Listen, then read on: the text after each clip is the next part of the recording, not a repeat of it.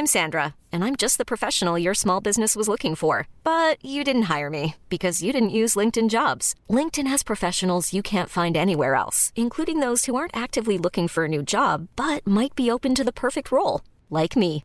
In a given month, over 70% of LinkedIn users don't visit other leading job sites. So if you're not looking on LinkedIn, you'll miss out on great candidates like Sandra. Start hiring professionals like a professional. Post your free job on linkedin.com/achieve today. Hold up. What was that? Boring. No flavor. That was as bad as those leftovers you ate all week. Keke Palmer here. And it's time to say hello to something fresh and guilt-free. Hello Fresh. Jazz up dinner with pecan-crusted chicken or garlic butter shrimp scampi. Now that's music to my mouth. Hello Fresh. Let's get this dinner party started. Discover all the delicious possibilities at hellofresh.com. Hey, I'm Ryan Reynolds. At Mint Mobile, we like to do the opposite of what Big Wireless does. They charge you a lot, we charge you a little. So naturally, when they announced they'd be raising their prices due to inflation, we decided to deflate our prices due to not hating you. That's right. We're cutting the price of Mint Unlimited from $30 a month to just $15 a month. Give it a try at mintmobile.com/switch. $45 up front for 3 months plus taxes and fees. Promo rate for new customers for limited time. Unlimited more than 40 gigabytes per month. Slows full terms at mintmobile.com. Hello, chickens. This is the fabulous Adam Richard, and I have a theory.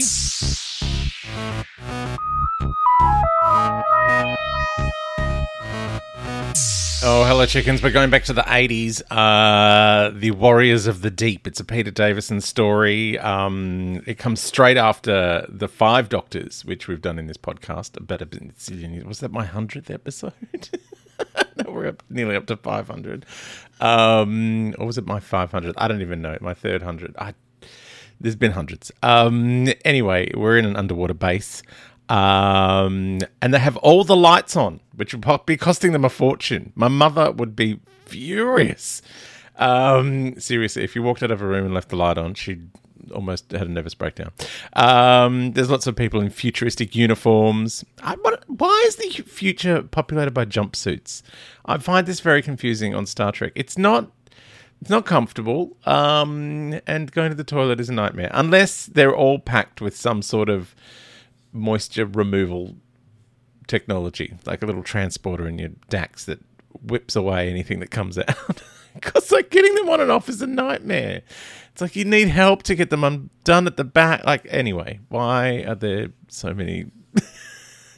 why are there so many jumpsuits in the future? I don't know. Anyway, whatever's out there that they're looking at is too small to be a hunter-killer. And there's a ginger bloke who does a computer scan. And then we see a little underwater vessel coming to land in a hole in the rock. And then we see Silurians on a little spaceship. Oh, that little spaceship, right. I'm presuming that's what we're meant to think. They can't be found yet until they decide to act. They want to hide in their little rock hole. And on the underwater base, where the humans are, they say there's an organic structure generating heat, and they decide it must be volcanic. Couldn't possibly be a little spaceship full of Silurians. Even though they would probably have the record somewhere that there were Silurians and the Sea Devils back in the 70s. Or 80s. It's confusing. Anyway, this is the future. On the TARDIS, the Doctor presses some buttons when Turlough comes in. The Doctor's had a haircut, by the way. It's quite jazzy. Turlough's changed his mind about going home and thinks he'll learn more if he keeps travelling with the Doctor. And the Doctor says he's going to show Tegan the future of Earth. And then he looks a bit concerned at something on the console. Then in the sea base, nothing. A bloke in a red jumpsuit thinks they should launch a reconnaissance probe. He's been on sea base long enough that an attack is not unexpected, whatever that means. They're remaining on full alert. The boss guy comes over to Ginger, who's called Maddox, and says they could go for a missile run. Stand by. And Maddox is all sweaty and freaks out and goes into another room to have a little moment. The Silurians notice the base has launched a probe, and they say the Merca can deal with it. And then they do an info dump. And they say the Sea Devils have been entombed, waiting for this day. They did not wake up as they planned. Yes, we know all this. We've just watched the Sea Devils. And they think the long hibernation may have caused muscular and organic degeneration. Oh, dear, that could be terrible. The boss, Silurian, tells one called Tarkon to proceed. So he pushes a bit of seaweed out of the way of the wall, like a little curtain of seaweed, and presses a button that makes water go down in like a big fish tank. Okay. A woman comes into the sea base where the humans are to ask the ginger, Maddox, what's wrong. And now it's his turn for an info dump about being a student. He's a student observing a sink operator and not being prepared to do it for real.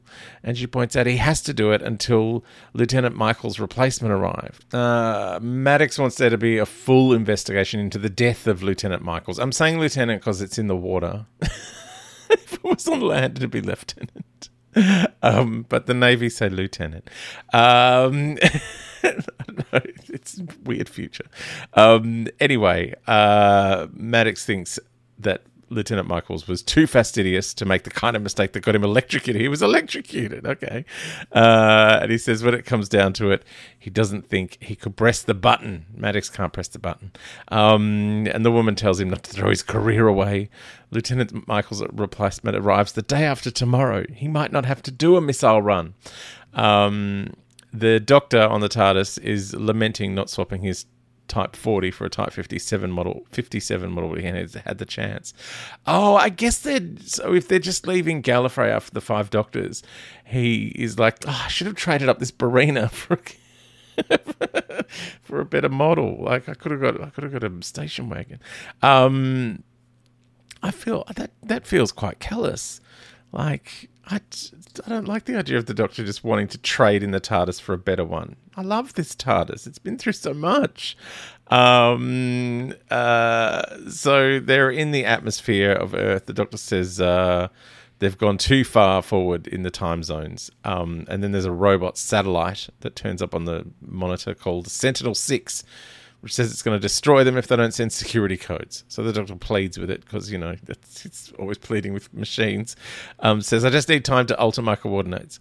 Then in a spooky part of the sea base, there's spooky music, so it must be a spooky part. It's a spooky synthesizer disco music. Beep, beep, beep, beep, beep. A man comes in and starts talking to Dr. Solo. Or Solau, who's played by Ingrid Pitt. She was the queen of Hammer horror movies. Once played Countess Dracula herself, Elizabeth Bathory. The man tells her that Maddox is unstable and perfect for their plans, and the death of Lieutenant Michaels has played into their hands, and she calls him Nielsen. Oh no. Like Harry Nielsen. Can't live living it without you. Anyway, Nielsen sang that song before Mariah. And before that woman on Bulgarian Idol, or whatever that show was, To Live Without You, I sing Ken Lee. I loved Ken Lee. She was the best. To live without you. I can't leave.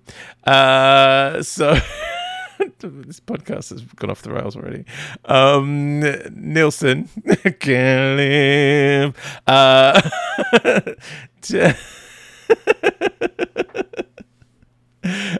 Solau, Ingrid Pitt, tells Nielsen that because she's a doctor, she finds murder a difficult thing to do. And he tells her to lock her conscience away, and they've got a job to do. Oh, so are they implying they killed Lieutenant Michael? I guess they must have done. Sentinel-6 has identified the TARDIS as a hostile intruder, and the Doctor yells at it, but it shoots at them anyway, and the TARDIS goes all tilty and dark. It's quite a tilt. Like how they haven't fallen through the wall is a surprise to me. The Doctor performs a flip-flop materialization. Okay. But it's only part 1 of the flip-flop materialization. On the sea base, the woman who consoled Maddox reports to the boss that the reconnaissance drone has been destroyed. and he wants the hostile coordinates to destroy it. But there's nothing there but marine life. Oh, no. That should be a hint. Another blonde woman comes in and says there's nothing strong enough to destroy a probe. And the red suit bloke says that Karina's right. Now, I'm not sure which one's Karina. It seems weird. Then there's a big missile run green alert on the screen, like in very 80s computer graphics font. It's amazing. The boss checks with Maddox and then his red jumpsuit deputy and decides it must be real. So he orders his team to battle stations. The woman says Sentinel-6 tried to shoot down an enemy, but it disappeared. And then the big screen missile alert goes to yellow. So Red Suit calls out the computer is targeting. Proton missiles are being armed. Then all the lights go spooky and dark. Oh, my mother would be much happier with this. She'd be thinking of the bills. Why can't it be red alert all the time? It's much nicer. It goes dark. The captain yells at Maddox to take up position. He has to sync up, but he's freaking out. And the boss man says they could be at war. So Maddox goes and gets in a big chair under a flashing red light. The TARDIS materializes. They're all excited. Woohoo, we lived. And on the sea base, creepy Nilsson can live. Oh, no, I'm not going to do that every time I say his name. Nilsson is fiddling about with Maddox's ginger mop of hair, and he reveals a hole implanted in his skull. It's like you can plug your headphones into. It's like, it's amazing. And he tells him to calm down. And Maddox is like, I don't think I can press the button. And Nilsson's like, it may not come to that. All right, the music's going, so we'll have to continue this in the next episode.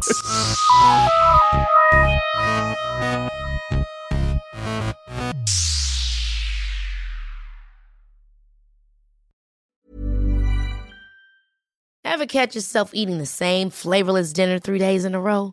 Dreaming of something better? Well, HelloFresh is your guilt-free dream come true, baby. It's me, Keke Palmer. Let's wake up those taste buds with hot, juicy pecan-crusted chicken or garlic butter shrimp scampi.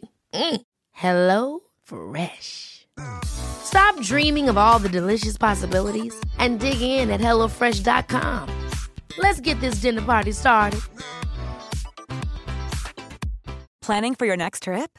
Elevate your travel style with Quince. Quince has all the jet-setting essentials you'll want for your next getaway, like European linen, premium luggage options, buttery soft Italian leather bags, and so much more. And is all priced at 50 to 80% less than similar brands. Plus, Quince only works with factories that use safe and ethical manufacturing practices. Pack your bags with high-quality essentials you'll be wearing for vacations to come with Quince. Go to quince.com/pack for free shipping and 365-day returns.